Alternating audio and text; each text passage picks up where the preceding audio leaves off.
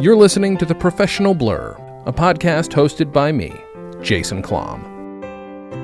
Ladies and gentlemen, welcome to The Professional Blur podcast, the only podcast about extra work, about background acting work. This week, joining me for the second time, it's our first, return guest. It's Matt Saxe. Hi, Matt.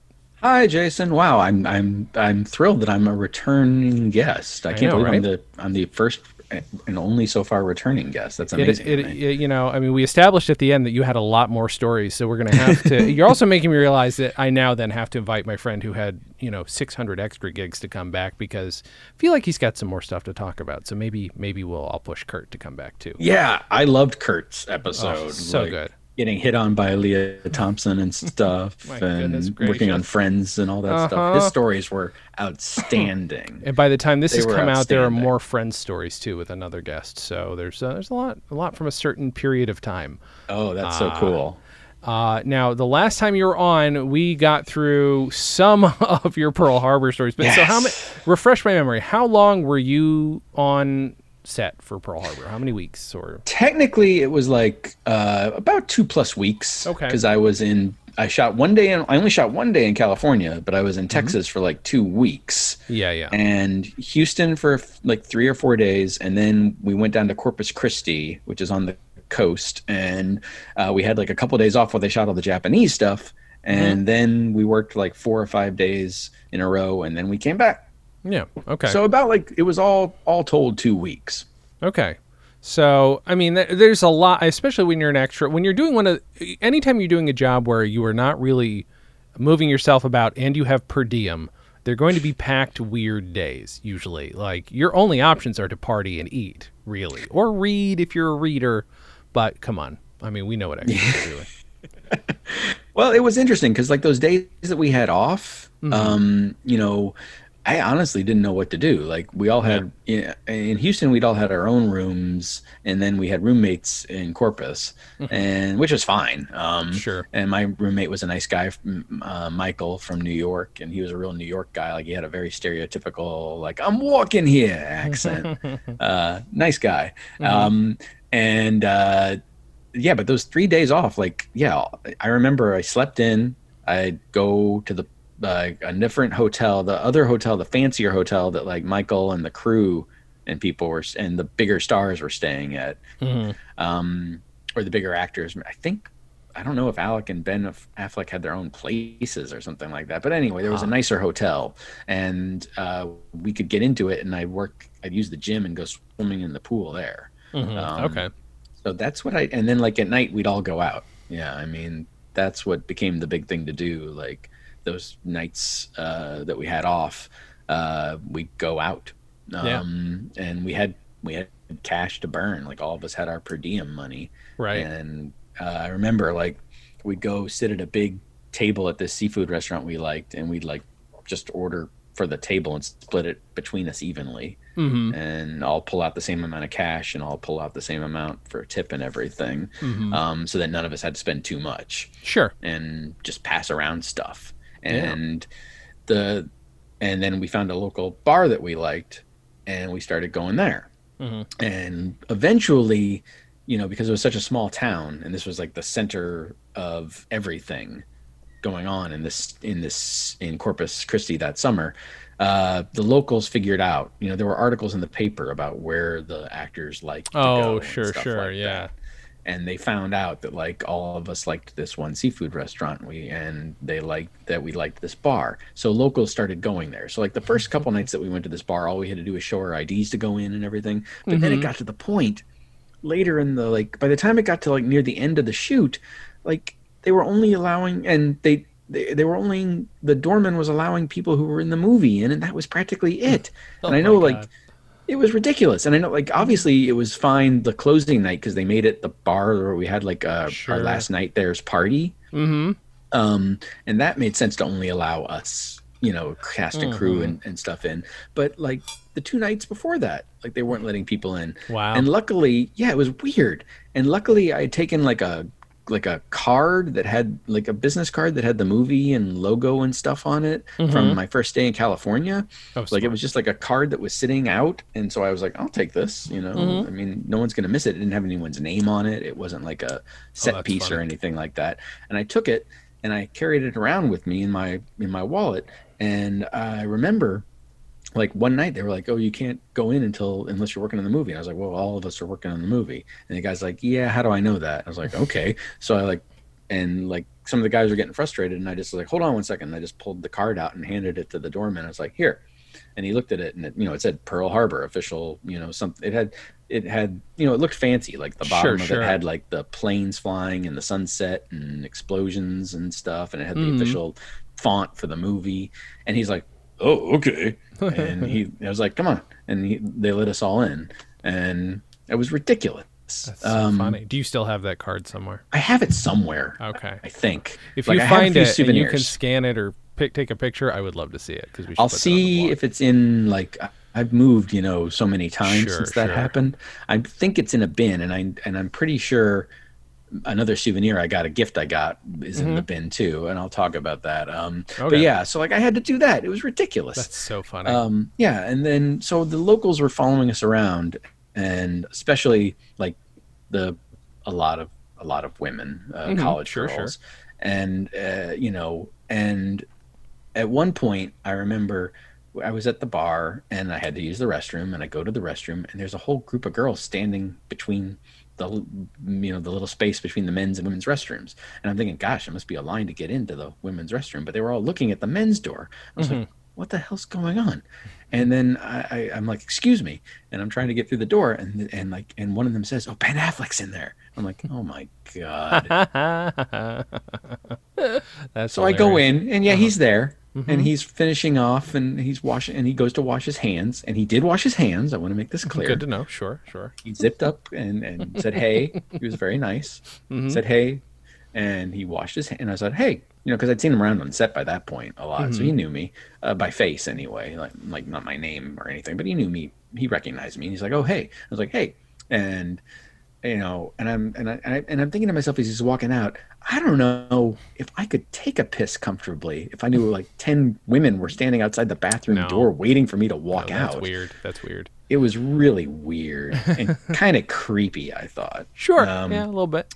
Yeah. So, that was something that happened. But for those 3 days off, yeah, we kind of took it easy. All of us, like who were not working, slept in and worked out and went swimming and, hung out with each other. And then, we knew we were going to get started again. And then we just got started again. And it was good to be, after the 3 days off that we had, it was great to be going back on set. And, Sure. some of us had to have our hair touched up and stuff. And then we started working. And luckily, nothing happened to me again, like with what happened with the paint, with the oil cans in the last episode. Sure. But there were still things that were going to happen. One of the best things that happened, it wasn't negative at all, was like we got to meet the actual Doolittle Raiders. That's amazing. It was amazing. And I know this year, I think the last one passed away this year. Oh, really? Okay. I think that was on like CBS Sunday Morning or the evening in the CBS Evening News, and they have a website, and everything like that. And the Raiders would get together and have a reunion every year as long as all of them were alive. Sure. And then it got to the point, obviously, in the last 5 years, they've gotten so elderly that they can't really travel safely. The remaining ones. So I think the last one passed away this year, and they weren't, obviously it wasn't a very big group of guys anyway. Right, right. So I think this year the last one passed away. I think that I don't think there's any living Doolittle Raiders left. Did you get to talk to them at all, or was it just a casual sort of like, hey, these guys are here, you guys are playing them kind of thing? Yeah, it was a kind of combination of those things. Like first, like, they called us over, like Michael and I think a producer. It wasn't Bruckheimer, I don't think, although I saw him later. Like Michael and a producer called like all of us over who were actors and said, guys, this is Lieutenant so-and-so, Lieutenant so-and-so, Captain so-and-so, and these are the real Doolittle Raiders. Like at least, like I think I want to say like 4 to 6 of them. Wow. And we were all kind of like, oh my God. Yeah. And we got to talk with them. Mm-hmm. We did get to talk with them. And we talked with one, and I remember, Michael, my roommate, asked him, he was very, I don't want to say rude. He was just brazen. He was like, "Hey, so sir, what was Colonel Doolittle really like?" He's like, "Oh, he was the nicest guy, but very intense and not very personal. He was nice, but not, and personal." And then, and he was, somebody asked him another question, and then like he kind of faltered a little bit, like, he was like, I think his age caught up with him at that moment, and he kind of got lost with his answer and everything. But we got to meet him and a few other ones, and they were all amazing. Shake hands with them. It was amazing. It was amazing. I felt like awesome. So in that moment, I remember thinking like, God, this is incredible. Like, incredible. That I'm meeting these guys that did one of the most daring acts of World War II. Did they get to stick around and see the actual planes showing up? Oh yeah, the planes were there, and they watched all of the stuff because we shot. That was the day that we were shooting the scene where the raid is launched, and this is the planes were on the ship on the deck of the USS Lexington where we were shooting this. These Army B-25 bombers, and so it was the day they were going to do that, and it was a huge day. It was like the day because now we're shooting the actual raid. It's getting launched. And up to that point, we'd been shooting other scenes, of leading up to that day. And there was a scene that I was in and it's in the movie, that some of the guys are listening to Tokyo Rose, the famous propagandist, Japanese propagandist, on the radio. And in that scene, like, I laid on a bunk and I watched like Josh Hartnett and Michael Shannon listen to her, and like, but obviously they didn't play her real, like some AD off camera read what she was saying. Oh, okay, sure. And so like you're in the movie, you hear this woman doing her Japan in this very sounding like Tokyo Rose, but this American guy is reading her off camera, and he just did it in his voice. Like, she's like, "Watch out, Americans, we're gonna get you." And and like Michael Shannon's like, and somebody says to, like, I don't remember, like, I think it was, I can't remember. I'd have to watch the movie, but somebody says, "Do you think she's right?" And Michael Shannon's like, "No, we're going to bomb that bitch down to the Stone Age," or something like that. Jesus Christ. Yeah. Yeah. And in the scene, like, the camera zoomed in on the radio and Michael and Josh listening to it, and you can see like a foot lying on the end of a bunk. And that's my foot. Okay. It was, because literally this scene was just me, Michael, Josh, and maybe one other guy listening to Tokyo Rose. And that was it. I don't know why I was the one person selected for that, but I was put in this bunk scene. And then in the scene that you were talking about in the last episode we did, where Affleck says, "This can't be good," because the sirens go off. Yeah. That's when the raid has to start. And in that scene, I'm bunkmates with Affleck. So like, the alarm goes off, and I'm on the top bunk and he's in the bottom bunk, and the shot is through the door into the bunk area. And Affleck, sticks his head out and looks at everyone running around. And yeah, I'm in that scene too. I'm Affleck's bunkmate in that scene. Love it. Yeah. So we shot all these ancillary scenes leading up to the raid scene, and the raid scene was huge because they're going to actually fly the planes off the deck of the ship. Yeah. And this was the first time this was done since the actual Doolittle raid. That's crazy. It was amazing. So like, yeah, they'd only done it. This had only been done at the Doolittle raid and for Pearl Harbor, the movie, the launching of these big Army fighter planes, bombers, off the deck of a aircraft carrier. Yeah. It was a big day, and you can only do that kind of thing once, because they weren't going to like have these planes take off and fly around and circle and land on the deck of the aircraft carrier museum again. They were like, "This is it, one take, and that's it." And then they're going to fly off and fly them back to like where they keep these planes in storage and everything. So, and we shot other aspects of it, like the raid starting, and there were multiple takes of stuff leading up to it, like everyone running around, and they had to get more gas for the planes because they had to launch the raid early. Yeah, okay. And there were things in the scene that were, like the idea is like in the movie you hear like, they fear they've been spotted, And so they have to, and like the question is like, do we launch the raid now? You know, and like they're doing the calculations. I don't know if the planes can make it that far on the if we launch now. And Alec Baldwin as Jimmy Doolittle makes the call. Yeah, we got to launch now. We got to launch now. So they had to take even more stuff off the plane and put more gas on the plane. And so there's a scene of guys running around grabbing those gas cans that I had leaned against that were empty. I guess they put them stuff in them now because then you see guys running with them, and they made sure to run and like act like, you know, they didn't have to. They're not running and flinging them around. You can tell they're like they've got something in them because like they're running with them and they're weighed down with something. So they're putting extra gas on the planes and they take more guns off and they paint mop handles. And this is what they really did. They took the rear guns out of the planes of the Doolittle raid. And they took mop handles and broom handles, slapped them with black paint, and stuck them out the back. Wow! And they had no rear gunfire protection, no rear gunner.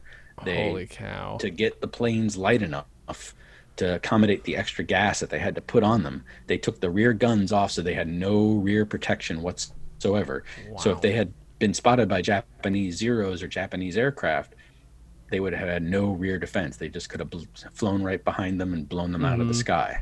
Instead, they had broomsticks and mop handles that were slapped with black paint and stuck out the back of the plane. Yeah, it was crazy. So they do all that stuff, and we did a couple takes of those. And at one point, you know, I'm running along the deck, like running along the deck to my plane, and getting in it. And I got to get in the planes. Obviously, that's awesome. It was amazing. I obviously had to be really careful not to get on it and stay on it before they flew off. Because I remember thinking, God, if somebody gets stuck on one of those planes when they fly off, they are screwed. They are. Do you have screwed. any concept of how many cameras were set up when they did the one take? They had a camera. They had so many cameras around. I remember they had ones that were on the tracks to follow the planes as they rolled down the deck of the aircraft carrier. There were cameras everywhere. But I remember in one take I was running to my plane and I just went.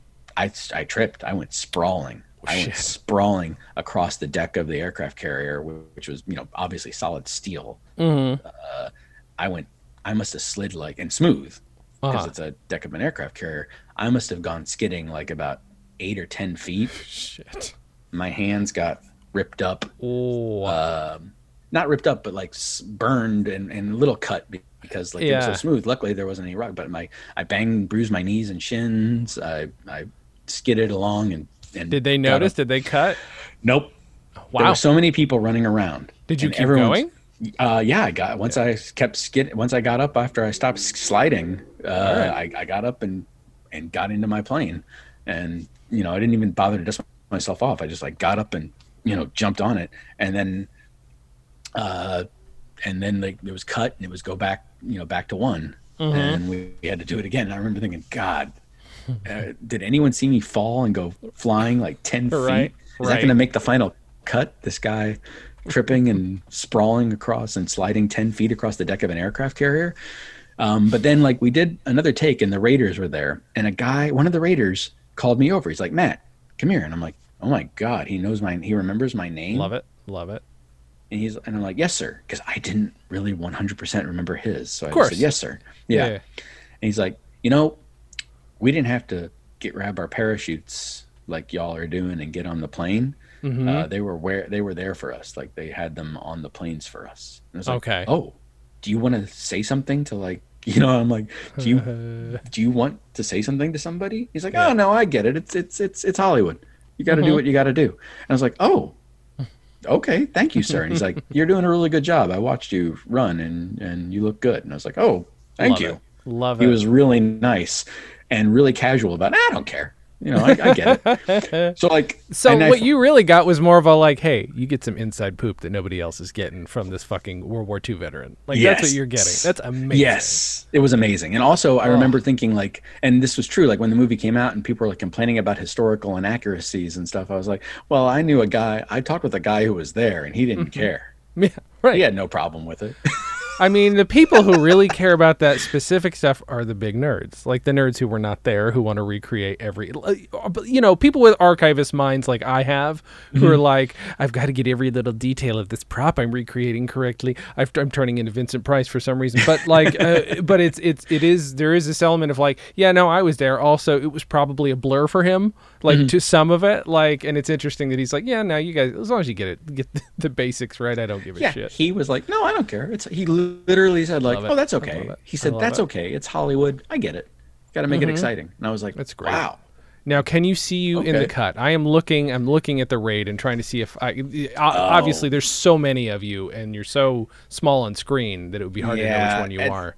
At that point, I don't think so. I really don't. Like, and this is where like, it gets kind of frustrating for me in that I'm in so much of those scenes like that. Okay, so describe what are you wearing? Because some of them are wearing the cloth caps. Some of them no hats. What do you got on? I got a hat. Okay. I'm a gunner. Okay. So I'm not a pilot or a pilot or a navigator. I'm a gunner. So I'm wearing a jumpsuit with the gunner insignia pin. I've got a hat. One of the cloth caps, the flat ones. Okay, all right. So I can look out for that. All right. Yes, it's basically what I'm wearing in the one scene that you can definitely see me in the lineup volunteering scene. It's just that as I was running, I had my flight suit sleeves tied around my waist and pulled like a belt, and then for this scene, and this is maybe part of why I tripped. Like I untie my sleeves and I'm putting my sleeves on and getting my jumpsuit ready to go. My flight suit. So but that's what I'm wearing, and I definitely have the cloth hat. I definitely had a hat, and we had the orange and blue symbol. I can't remember what it was, but I think it was for the Army Air Force. Because that's what we were. We were Army Air Force. Sure, yeah. Guys flying off a naval plane or flying off a naval aircraft carrier. That's what made it also different. Right, the raid different. So that's what I'm wearing. But I don't think at that point you can really see me, like, because I'm running and sprawling. There is, and this is, I forgot about this almost. Like so at that point where we're running around for the raid, I don't think you can tell me from anybody. But there's a scene, and this is an odd thing. Like, we shot a scene of a bunch of us playing cards. And Alec, as Jimmy Doolittle, interrupts us and sits at the table and talks with us a little about like the nature of not the mission exactly, but being a volunteer and stuff. And in that scene, I'm standing, leaning against like a bunk, watching the guys play cards. And Alec comes walking down the aisle with Kim Coates as the second in command behind him, and he interrupts the game. And when I see him out of the corner of my eye, I snap to attention, and he pats me on the shoulder and says like, it's okay, or something like that at ease. And because everyone stands up because like he's the commanding officer appearing, and he sits down at the table with us. And we shot that scene, and we did a bunch of takes, and Alec at one point fooled around and played with the cards on the table, and I thought, this is fun, but it's kind of a waste of time. But that scene did not make it in the theatrical version of the movie, but I watched it, or once I was flipping channels on AMC, or flipping channels, and I saw it pop up on AMC that it was on. I was like, and it's around where I'm on, so I'll watch some of this. And then they showed that scene. I was like, what the hell? That's funny. I saw me clearly, snapping to, noticing Alec, because I'm the first person who notices him, and he touched my shoulder and everything. In almost every take, he pat me on the shoulder before he sat down at the card table. And I was like, why is this scene in all of a sudden in the movie? Why are they showing this? I thought it was like on the cutting room floor. Right. And then again, when it was shown like on Pearl Harbor Day, like a couple years later, and I don't remember what year, that scene was in it again. So it was definitely not when I saw it in theaters. That scene was not in it. But they've thrown this scene in every now and then on television versions of it. I don't know why. You know, the reason they tend to do that is just for the sake of time, where one scene is the wrong length and that one is the perfect length just to get to commercial break or whatever. So that kind of stuff will happen. And so if it's a short scene, then they're like, oh, cool, we got some bridging material. If it's a longer scene, then maybe it's to make up for one that was just not long enough kind of thing. Okay. So it's just a matter of time, usually. Yeah, if you're watching it on AMC or NBC or whatever the network it was that was showing it, that I don't have any idea. Sure. I'll have to look for it next time. They've restored that scene. I don't know if it's on like the DVD. Like I finally caved and bought like a used DVD version of it, like at a half price books or something like that. Sure. I've never watched it. I have no idea if it's in the bonus scenes or features or anything like that. Could be. That's a good chance. But it's definitely been on television, and so that's the only other scene that I'm really really recognizable in, and you can clearly see me, like, because obviously, like, I'm standing there and I snap to when Alec walks right by me and he pats me on the shoulder and everything. Was there only the one aircraft carrier and they duplicate it? Because there's a lot in the scene, but did you only have the one? We did some of that stuff in Houston, and it was to stand in for the USS Hornet, which was the aircraft carrier for the actual mission. So we shot some stuff in Houston on that aircraft carrier there, and then we shot more of the stuff in the launch was at the Lexington. So everything that you see with the planes and the raid going on, that's on the Lexington. Oh, sure. Okay. So and then that plane and that I think that in the Lexington also, I think both in Houston, both the ship they used in Houston was also a ship that got attacked at Pearl, and it stood in for that. And then it was also the Lexington was the ship the Japanese used to launch the raid, because that's what they shot. Those 3 days we had off. They shot the Japanese launching Pearl Harbor attack. Okay. And that was the same ship for them. Yeah. Okay. Interesting. But I never saw any of those guys. Sure. And obviously never worked with them or anything like that. Right. But the Lexington stood in for the Japanese aircraft carrier that they launched Pearl Harbor's attack on, and then we used it for the USS Hornet. We launched the Doolittle raid from. That's crazy. Do you have any more Pearl Harbor stuff before we get into the other side of the business that I think would be fun to talk about? I think that's pretty much everything. You know, it's now it's been 20 years, so it's kind of a blur, some of it, but other things I can remember and see so clearly. The only other thing that I remember after, flying home in the back to Los Angeles on the small plane and everything like that is when I got back to where I was living, I opened my mailbox and paychecks were already there waiting for me. Okay. And I'd forgotten I had all that per diem cash still. I was like, I got paid for this. I thought the checks would be like, coming in a couple weeks, but there were 2 or 3 paychecks waiting for me. Yeah. And I opened the first one and I was gobsmacked. Really? I had never seen a check that big made out in my name before, ever. Just because you're there for that whole fucking time, right? So they got to just pay you. That's fantastic. I will tell you very quickly. When you're putting on your thingy, when you're trying to untie your shit, are you coming right out of the quarters, right out of the? I mean, like like I practically fall off my bunk when Affleck says, this can't be good because the alarm's going off. Yeah. And then I, and then I, I'm going to do something. I was told not to get out in his way for that scene. But then later when we're running onto the deck of the ship, I'm like, I'm flinging myself into it and getting out the hatch to get to run down the deck of the ship. Is that you? To the plane. Is that you by any chance that I'm Let me see. circling right now? That might be me. I'm hoping that honestly. You.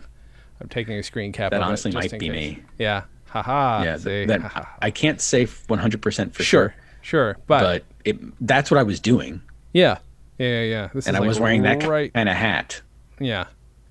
So at the very least, there's a good chance that's our Mad Saxe right there. Not that I found a better shot of you last time, but Yeah. Still. The shot for me in the volunteer scene is the one. I mean that shot. A pulled back version of that shot was in Newsweek when they did the cover story on the movie. Love it. And I had that issue of Newsweek, and you can see me in the Newsweek article too. That's awesome. In the review section of the movie, That's which they did not like the movie.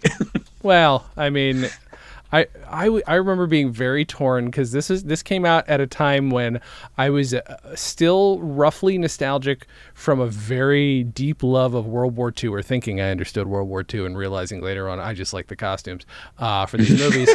Between that and my absolute cynicism about shit that was recreated, that was just old timey and nostalgic, and I don't think I even knew it was Michael Bay at the time, or did I hate him yet? Probably pretty close. And I remember seeing the trailer in the theaters with my mom, and my mom's like, "Oh, that looks so great." And I'm like, "It looked terrible, Mom. What are you talking?" And again, it was mostly my cynicism talking, but it was also like she was just reacting to John Voight doing an okay FDR impression. That's mostly what she was reacting to. Yeah. No insult to my mom, former guest on the show, but I'm just saying, Mom, come on. No insults to your mom. But yeah, I mean, I'm proud of the work I did on it in the sense should like be. I was grateful to meet the Doolittle Raiders, and Alec was so nice to me, and I would have killed everyone him was cool set, to man. me. Yeah, Michael I still Shannon want to was be in a World War II movie, man. Did I tell you, and I probably mentioned this before and probably on the last episode, but I'm still bitter about it, that the first time I shaved my head was when I was getting ready to be in a World War II short film, and I had my whole get up, my legit World War II uniform, and I'm waiting on a sidewalk in summer Chicago and waiting to be picked up, and they're like, sorry, we're not going to use you. It's like, are you kidding me? You said you were kidding me? I'm not kidding. They were going to pick me up. Didn't have a cell phone at the time, and so I'm ready to go. Although I will say, the beginning of this year, I did do a voiceover for a World War II movie, and hopefully one of the voices I did will end up in there somewhere. So, gotta hope so. Right? Still a lot of work for it, but Wow. Anywho, But that's one of those things. Sucks. It does suck. It does suck. For all the stuff it's taken, the movie, and I made a mistake in the last episode and said it was like South Park that sang about it. I think it's Team America, like that has that. Team America has that whole song where they keep referencing how bad Pearl Harbor was. That's right. You're right.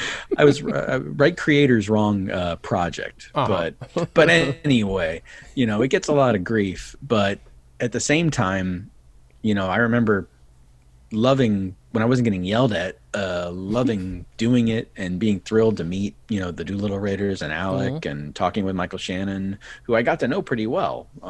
He and I talked a lot, and it's interesting. Like years later, I ran into him on Larchmont, literally the day before I left for Las Vegas to get married.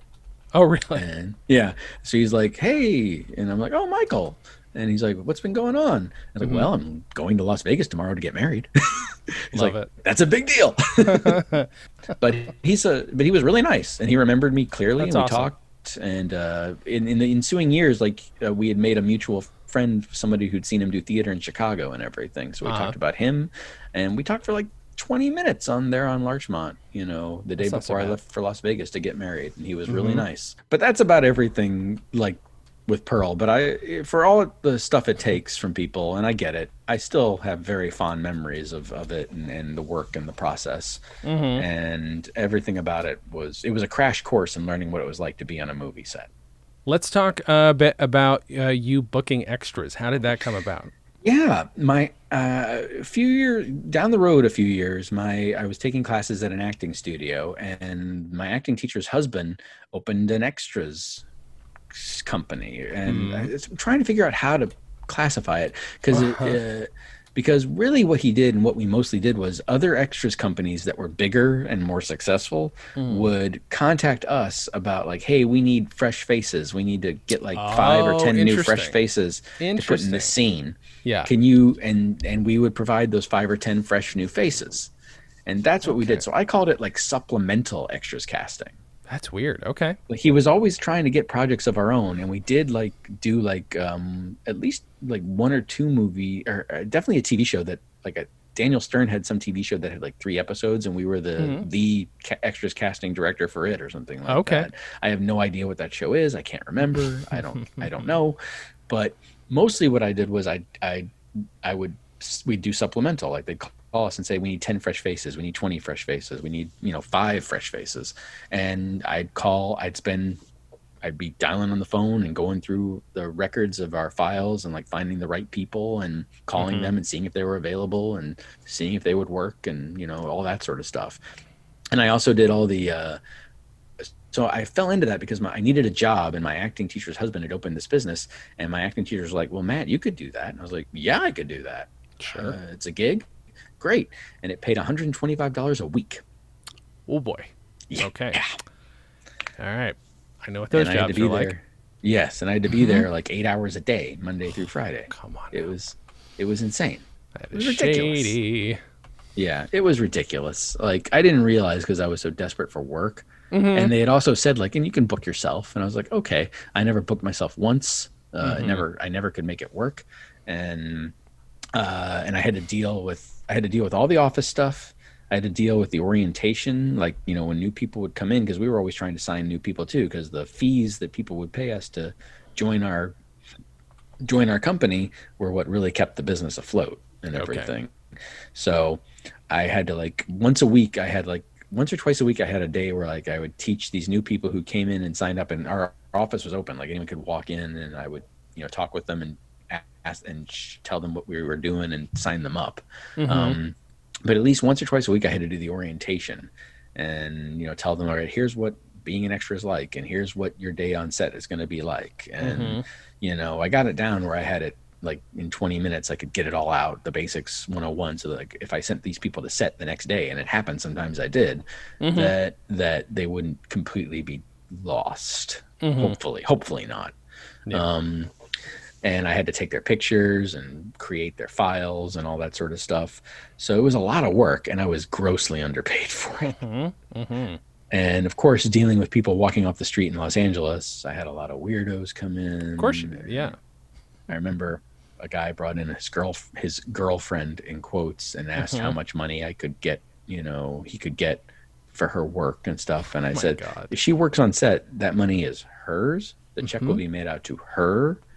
And it was really creepy and gross. And other times I had people who had delusions of grandeur. Like, they'd come in and go, how soon can I, you know, will I be a working act? You know, will I be a star, like a movie star? I was like, well, I you know, I didn't know what to say to that. I'd be like, you're signing up to be an extra. I made it clear. You're signing up to be background. You could be on set, like, with 200 other people, you know, in a big crowd scene. This is not, you know, you can use this to make some money, and if you work and do a job every day, you can maybe make a living at it. But this is not being I want to make this clear. You are not going to be a star this way. Right. Yeah. But I had people who, you know, felt that. And I did that for about, God, I want to say like 2 years or something like that. Wow. Okay. Yeah. Maybe longer. God, I'd have to look at my resume, because I was the office manager and casting director. Oh, and my it got to the gosh. point. Yeah. And it got to the point where the boss, my acting teacher's husband, he'd come in maybe once a week. And I ran the whole business basically. For and he sold it to $125 a week? Yeah. Yeah. Matt. It was ridiculous. I hope you had was- supplemental income, or were you just fucking... I had acting jobs and see, I wasn't getting booking any myself on any extra work, Right, but sometimes yeah. I'd get other jobs, and like jobs I'd gotten before from that. And I had, and I lived off that. And, but really, crazy. Because it was you're crazy. literally making a week what you would make a day as a SAG extra. Yeah, minimum. it was insane. Woof. It was insane. I don't remember. I did other work during that period too, but mostly it was like freelancing and being at this office every day. What And about what are some good bookings that you made? Because I know that you had a couple. Yeah, I'm really proud. The big movie that I worked on that I'm proud of is Seabiscuit. Like, I cast a lot of people who worked on scenes that were shot at the racetracks for Seabiscuit. So I worked on a film that got nominated for Best Picture. So that's a cool thing. Fun. Yeah, it was cool. The booking I'm most proud of is that there was it was a George Clooney movie called Solaris. Yeah. And I can't remember who directed it, but I want to say it was a big director. I'm not going to say the wrong thing since I said the wrong thing That's earlier, okay. even though it got cut. But in my head, it's Steven Soderbergh, but I don't think I that's think right. it was. I think think? it was, actually. It is I wanna Steven say Soderbergh. Yes. Okay, I got that one right. Still, I'm still cutting my mistake earlier. Don't worry about it. You Don't guys worry. don't know what I'm referencing. So we cast a lot of people for them, and it's like set in the future on a space station. Again, I've never seen it. But one day they called me and they were like, Matt, this guy who you have in your files, yeah. He's like, we really want him tomorrow. Like, we Okay. really want him tomorrow. We need him for like in a scene. And I'm like, oh, okay. And then I was like, huh. Now they're asking me for something instead of, and they're not being dicks because they were usually pretty rude to me. A lot of these Okay. CDs or people on trying to get extras for their movies, they could be pretty rough with me. Yeah. Like I remember the Seabiscuit guy was furious because I did send one person who'd worked like 2 weeks before on a Mm-hmm. scene for a big crowd scene. He's like, don't send me anyone else. I want new people every time. And I'm Oh like, my good God. Lord, you're going to have like 500 people there. You're worried about Mm-hmm. one guy? But Wow. this person on Solaris was like, we really want this guy to be in this scene. I was like, Mm-hmm. okay, huh? What are you going to give me? And I was like, so I said that in my head, but then I did say like, okay, you really want him. He's going to get a voucher for this, right? And they were like, oh yes, yes, he'll definitely get a voucher. And I Mm-hmm. knew that this would be his third one, so that's what I wanted to confirm first. And if you, Yeah. for Yeah. those who don't know, if you get three SAG vouchers working extra working, then you're eligible to join the union. You're SAG eligible, and you can join the Yeah. Screen Actors Guild union, which is what this guy really wanted to do. Mm-hmm. So I was like, okay, so you're going to give him a voucher, and we'll bump him, for the day. We'll give him some extra money. I was like, oh, that's nice. What else? And they're like, and he'll, get a dressing room and trailer, and, he'll have somebody, there to make sure his hair and makeup are all good. We'll make sure he's taken care of. I was like, oh, that's nice. What else? And they're like, and we'll also give him a little extra on top of the bump. We'll make sure he has, extra money. And I'm like, oh, that's nice. What else? And they were like, Matt. And I was like, I know you can give me more for him because, I know you can. I know you can. And then I kind of did flex my muscle and say, and, maybe if you'd been a little more polite to me these last 2 weeks, I wouldn't be doing this to you right now. But right now, I'm trying to fight for him, and I want him to have the best. And maybe he's not even able to come tomorrow, you Right. know? So I want to give. So if he might have to cancel important plans tomorrow to be on your movie set. Right. So you're going to give me everything I'm asking for him. You're going to bump him. You're going to give him a bonus. You're going to give him, a short. You'll make sure he gets to go home at a decent time. You're going to give him, it's for his hair because he had long dreadlocks. You're going to make sure Oh he gets yeah. the Yeah. hair Mm-hmm. bump, and he gets a hair bump. I really fought for him. I went to the mat for him with all this, Mm-hmm. and they were finally like, Matt, we'll give him everything that you want, everything. Love it. You got it. Love it. And I was like, I will call him right now and see if he's available. And Mm-hmm. I called him, and he was. And I told him, or I called him. I said, like, hey, I've got this job for you. It's on Solaris. And he's like, it sounds good. And I'm like, they're going to give you your third voucher. And he's like, oh. I was like, they're also going to give you. And I ran down the list of everything I'd gotten for him. And by the end of the call, he was like near tears. He's like, Love it. Matt, this means so much to me. I can't believe it. And I'm like, yep. I'm really happy for you. I know you've been wanting that third voucher for he's like, I've been wanting that third voucher for almost a year now.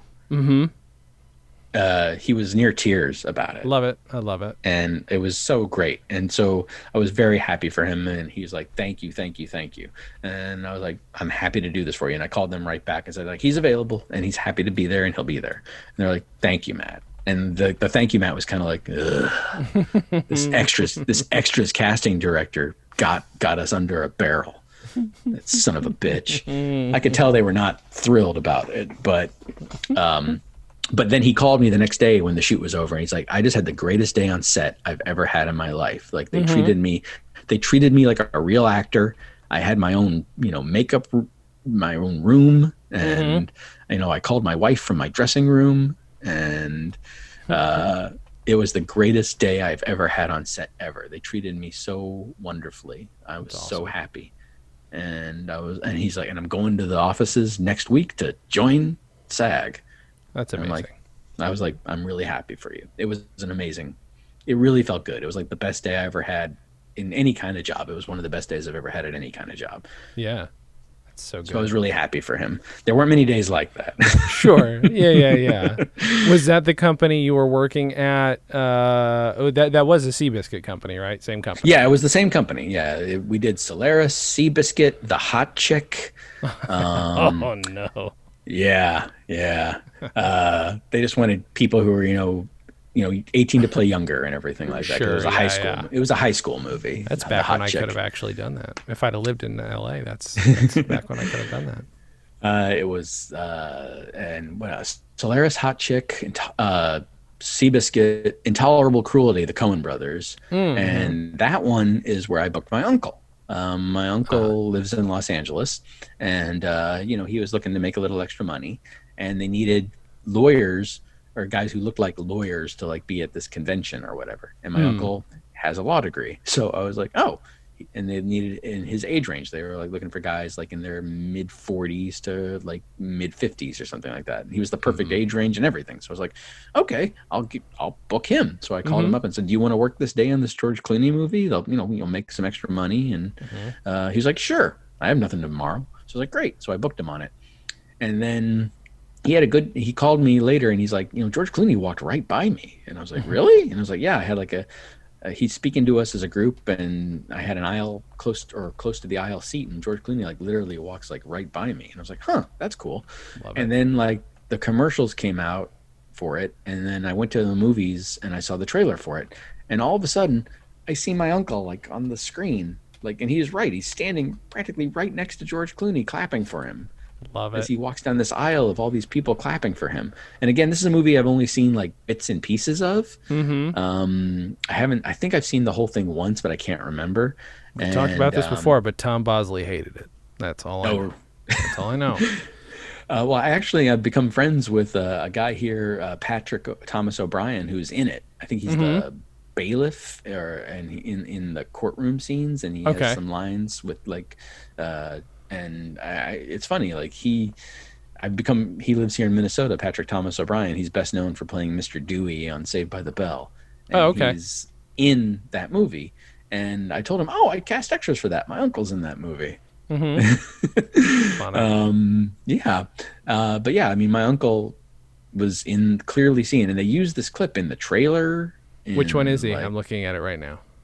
He's a taller man with curly, like brown blonde hair, and he's standing near the aisle and he's clapping, and you can see him very clearly. Is he on the right-hand side? Probably. Here's so. what I'll do. Why don't I just share you my screen Sure. again, and we'll see. Nobody at home can see this, and I apologize. This is more for my entertainment than anything else. Is it that guy? Which guy? I think my screen is blocking him. Oh, okay. You'll have to. He's on the right, and he's, I think, the taller guy whose head is. He's the taller one. He's the taller one on the right. I think that's him. Okay. I can't see because my screen is blocking him. I don't know if I can move this. I can. Oh, not that taller guy. The guy next to the taller guy. This guy? That That's guy. What That's I my thought. uncle. I thought maybe somehow, right, even though, you know what? I deserve an award for being this good at spotting extras. I'm just saying. Don't get me wrong. You gave me a lot of info to go off of, but still, it's impressive. Yeah, Love it. So like that scene starts back earlier, and like you can see him really clearly. Like, did he just do it because he'd never done extra work and he wanted to just have some fun? Yeah, basically it was that. He's like, I could use a little extra money. I've never been on a movie set. I'll do it. And he did it. And he ends up in the trailer and all the previews and commercials. See, that's the fun stuff. All over the place. I don't think I've ever ended up in the trailer for anything. I don't think so. Like, because I'm not in no movies am I like big enough to be featured. Usually, I'm like in The Aviator. I'm in the same scene 10 times because they doubled us up, or they tripled us up. They copied and pasted us, but yeah, I've always wanted to be in a trailer for a thing. Yeah, I've worked on all sorts of movies, and I don't know. I never saw the trailer for American Wedding, which I did really a featured extra kind of job on, and I think maybe I'm in the trailer, but I don't know. I do remember like I worked on it, and somebody else who in my theater company, Sacred Fools, did some dubbing for it. Oh, and, really? Like she came. I was like at the theater, like working on something, and Ruth came in and is like, Matt, were you in American Wedding? And I was like, oh yeah, I was. And she's like, I just dubbed some stuff for that today, and I saw you on camera. And I'm like, oh, that's good, because I had no idea again if I'd be on camera. That's amazing, though. Well, I'm gonna have to find out and see if you're in the trailer because obviously of I have American no Wedding. idea. I'm all over that movie too, Mm-hmm. because we shot 2 scenes for that. I'm a football player. I'm one of Stifler's football players because he's a high Mm-hmm. school football coach in that. And Oh, I'm okay. you can clearly see me with my helmet on because my cousin told me when she went to see the movie, like I saw you in that scene. I'm like, yep. Love it. And that was fun because I got to run around and play football all that Mm-hmm. day, which I loved because I played football in high school and I loved doing that. I loved getting to wear patent helmets again, and we ran around on the field, and we didn't care that we weren't supposed to hit each other, that only Mm-hmm. the paid stunt guys were supposed to. We all hit each other all the time, most of us. We were like, Mm-hmm. why not? Why not? How often do we get to do this? So we didn't tackle like each other off our feet, but we did like bump helmets and bump pads and stuff, and enjoyed I loved it. And then later in the movie, Stifler uses his football players to fix like this wedding he's destroyed by his axe, and I'm one of those guys. So like you see me running off a school bus and you see me arranging flowers and stuff like that. Mm-hmm. Um, yeah, it was yeah, so I got featured in that one. But Mm-hmm. some guys got pulled and got to like have lines, and I was not one of those lucky guys. Those Son guys of were a lucky. gun. Have you ever Yeah. gotten bumped to a line? That is a question I don't think we talked about last time. I have never been bumped to a line when I've been an extra. Mm-hmm. I've been bumped to like featured stuff, Mm-hmm. and I don't want to call it bumped to a line, but I worked on The Bold and the Beautiful as Yeah. as an extra for something like God, like 5+ years before finally they called me and say, Wow. "Hey, Matt, do you want a line?" Yeah. Yeah, yeah, I I'd do like a remember this line. happening. I remember distinctly Yeah, this happening. Yeah. yeah.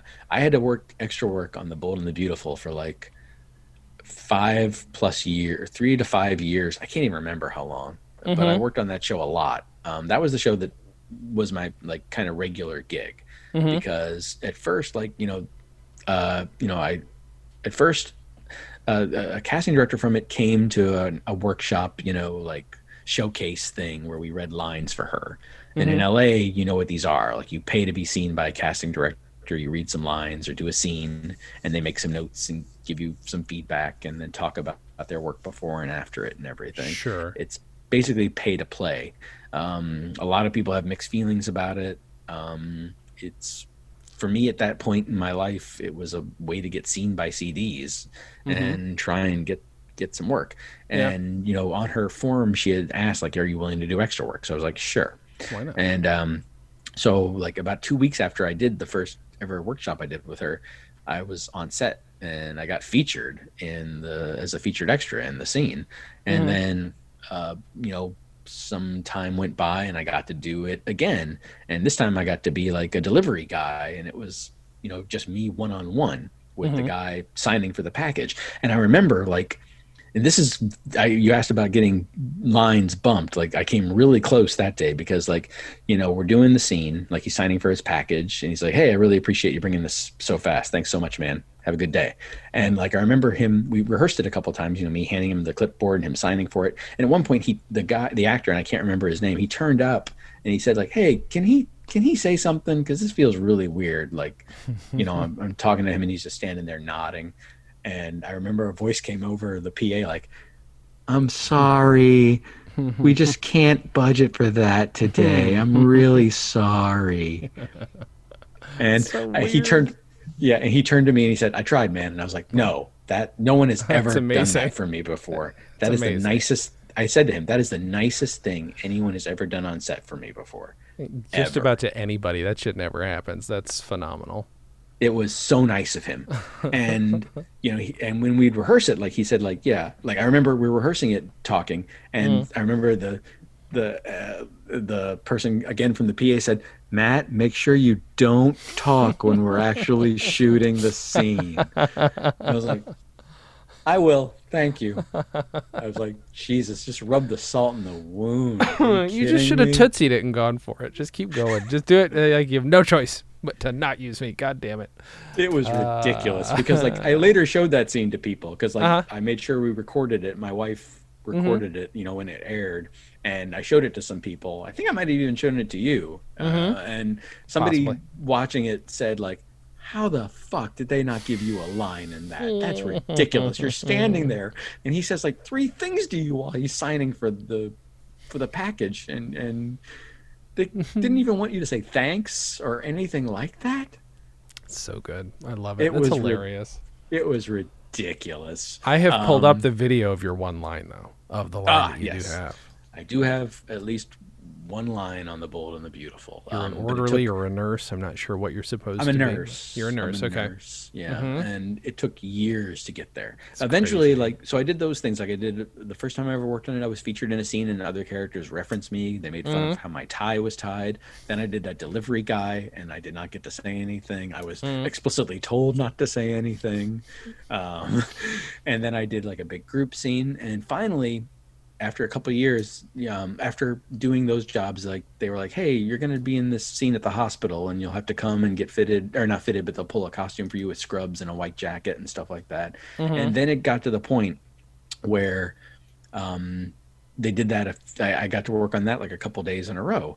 And it got to the point where if anyone in The Bold and the Beautiful got in a car accident, had a heart attack, was having a baby, had to go to the hospital, I would be one of those regular people. They were very good about that. Like they wanted the same faces at the hospital as the staff, not as patients, but if you were a hospital staff person, they wanted you to be there again. So at least a couple times a year, somebody on The Bold and the Beautiful would have something happen to them medically, whether it was like all those things, car accident, babies, whatever. And I would always get to work on those episodes. And it got to the point where I was there one time. I think I was there like half a dozen times in 1 year. Wow. Yeah, it was a consistent gig. And it was the last television show I ever worked on before I moved to Minnesota was a couple of days in a row on The Bold and the Beautiful set. And I remember talking to a guy on the set, Doug, who was like kind of the extras wrangler. And I told him like, yeah, I'm moving to Minnesota like next week. He's like, wow, how long have you worked on this show? And I was like, I want to say like 5+ years, you know? And he's like, yeah, you've been really good for us, Matt. I'm sorry to see you go. He was really nice about it. But I got to know that crew a little bit. Like I got to know Doug and some other people in costuming and stuff, and Shannon, the CD who cast me on it, Shannon Bradley. They were really nice to me. And that cast was always really nice to me, all the actors on it. The only person who was ever a jerk to me was the director in that day where I had the lines, where he gave one of my lines to another extra. Damn it. Yeah. And one of the leads on the show had to speak up and go, Michael, you can't do that. Matt signed a contract for this role and these lines, and you take them away from him. As the union representative on this set, I have to report it. Yeah. Wow. I was like, oh my God. Pretty good. At first I was like, yeah. Because when the director, Michael, took the lines away from me, I was like, are you kidding me? I only have 3 or 4 lines in the scene, and you just took 2 of them away from me? That sucks. Yeah. And you want to give like another one to this guy? And he was a guy who'd already worked on the show and had lines before. He didn't need this. This was my gig. Yeah. And I remember John spoke up for me for it, and it meant the world to me. And Michael, the director, was like, fine, Matt, say this line and this line.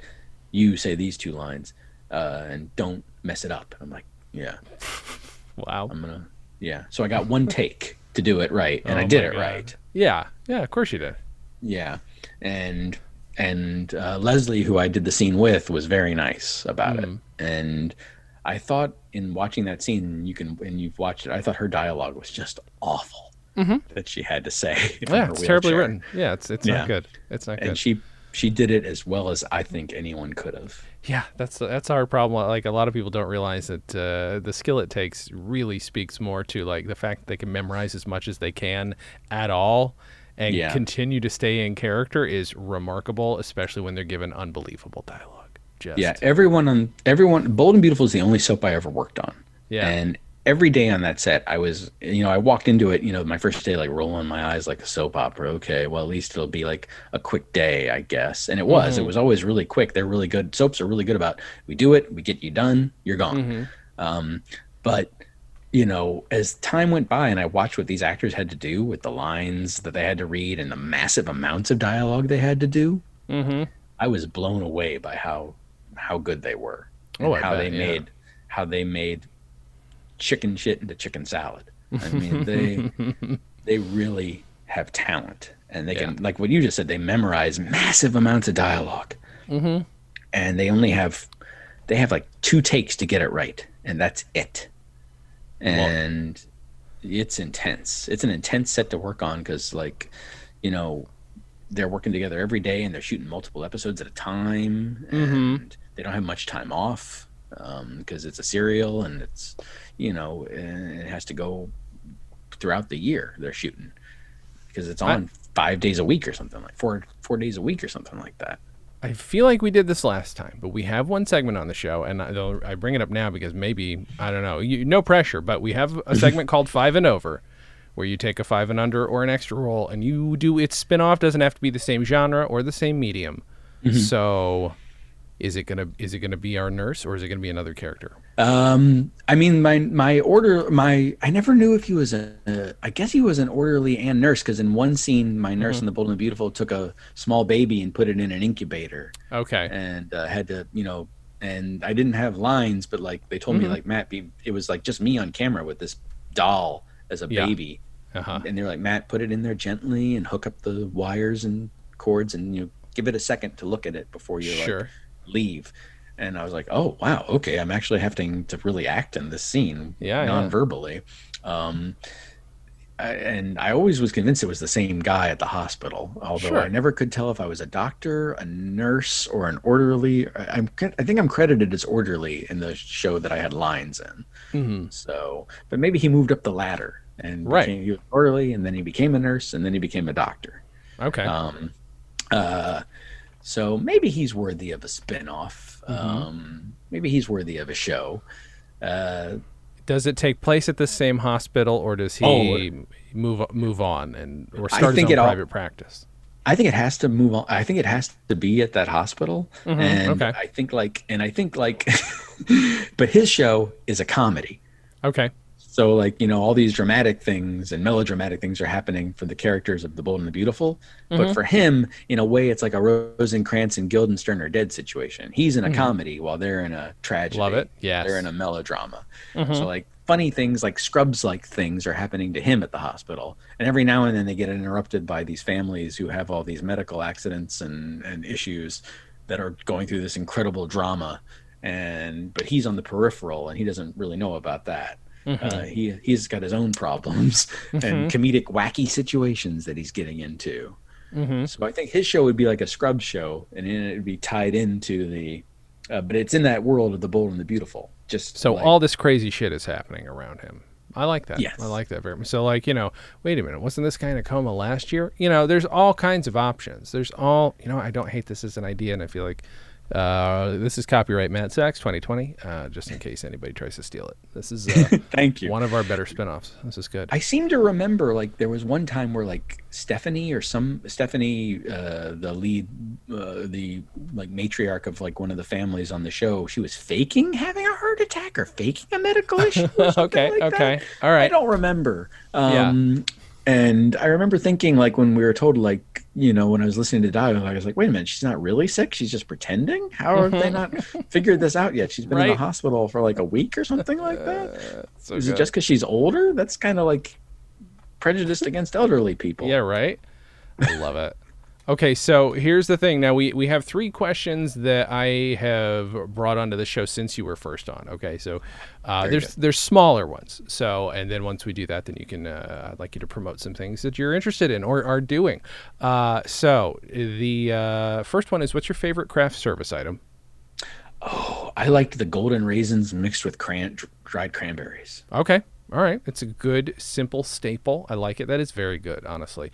I was on some set last year where they had raisins that were like flavored, but they basically had sugar powder on them. It was one of the weirdest things. What you're talking about sounds delicious. These were insane. Yeah, mine was like, I discovered them on set, so that's part of why I'm picking them. They weren't like something that I had found like outside of like being on set and like, oh, these are at the craft service table. These are nice. I like those. This was something like I discovered on set. Like, what are these? Golden raisins with dried cranberries mixed in. I Right. don't know Yeah. what it's called. It's just like a mix. It was just golden raisins, Mm-hmm. which I didn't realize how delicious they were with dried cranberries in them to add some tartness. And I was like, these are this is delicious. What a great combination. Mm-hmm. So I discovered that at a craft service table, and I was like, these are great.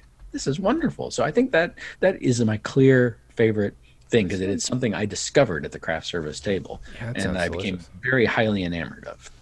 Very tasty. Do have you ever fucked up a take? That's the one I'm always curious about. Because again, I always try to make the example. I walked into a camera on Joan of Arcadia, so no matter what you say, it's not going to get much worse than that. No, I never did. I was lucky. Okay. I never fucked up a take. Mm-hmm. The closest I ever came even was that high school wrestler, Mm-hmm. and because that was only because like I had to shoot 32 or plus takes of me wrestling the lead on the show, Mm-hmm. and one of them, I had to like in wrestling terms, I had to shoot on him and pick him up and slam him to the mat. Mm-hmm. And in one, I didn't exactly slip, but I didn't think it was a good take. Like I didn't think, oh, I didn't get this shoot right, and I didn't get him up in a good way as much as I'd gotten him before. Sure. And I was like, I hope they don't use that one because I don't think that was as good as my other ones. And when I watched it finally, I think they did use the one that I was like, oh, that's the one of the not as good ones. But Mm-hmm. I don't know. But I never fucked it up. It was never That's anything good. my fault. And that day on that Nickelodeon show, I was really conscious about that because I did have to wrestle the lead on the show, Yeah, and I yeah. had to do 30 plus takes of me out in the sun outdoors instead of in a gym where all wrestling takes place with this very enthusiastic 15-year-old boy or Mm-hmm. however old he was in wrestling him. And no, I never fucked up a take. All right. I did another job where like a guy threw me, I played a valet and a guy threw me his keys, Uh-huh. and I had suggested it, like, and the director said, okay, he'll throw you the keys, but you have to catch him every time. And I was like, no problem. And he threw me the keys. He'd throw them behind his back. I caught him every time. All right. That's not bad. So yeah, so I never fucked up one take yet. Have Knock you on wood. done what would be considered a stunt of any kind? I mean, the wrestling could count, but is there anything else that you've done that might be a stunt? The wrestling counts because it was like, they bumped me $25 and they didn't have any fight choreographer on set. I came up everything Oh, you wow. see if you watch that Nickelodeon show, The Wrestling, I came up with all of it myself. Okay. So, and it includes like earlier in the scene where he's watching other wrestlers wrestle, and that's me and another guy, and the guy had never wrestled before. He lied about it on his resume. Mm-hmm. So I had to show him what to do, and to Yeah. punish him, I put him in a hold and then slammed him to the mat. Because he wouldn't know what to do to me. I had to do it to him. So that was stunt work on set. And then, like I told, like American Wedding, when I played the football player, we ran around even though we weren't supposed to, and we hit each other in pads and helmets. Trying to think if there's anything else. That's about everything. I might be blanking. The wrestling and the football player, and when I worked on Jarhead, I ran around in the sand holding a big gun, but I don't think I did any stunt work on that. Yeah. And then I fell on Pearl Harbor, obviously. That was an unintentional stunt, me flying across the deck of an aircraft carrier like I was in a Three Stooges movie and not Pearl Harbor. Yeah. Yeah. So, but the wrestling and football technically was stunt work that That's I true. shouldn't have done. Sure. Okay, Matt. First of all, thank you for coming back. There's Oh, I'm thrilled. obviously we had a lot to catch up on. So why don't you tell people where they can find you and what's coming up? Now, this is going to come out in a little while, so I think it's going to come out after your next drinking game, but you can tell them about it, and, if there's a chance you're going to do another one like this, then you can give them a heads up. Great. You can find me on all the social media. My Twitter handle is @VP Matt Saxe, and I love Twitter. I'll say that right now. I still am a big fan of it, and I'd love to have more followers there. I have a page I live in Minneapolis, Minnesota, in case that wasn't said earlier, and I have a talent profile on Minnesota Playlist, which is the local website for theater people here. It has like talent profiles, and you can watch my reel, or you can go to links and watch my reel on YouTube and everything like that. And I'm on Instagram too. Just do a search for me and you should find me.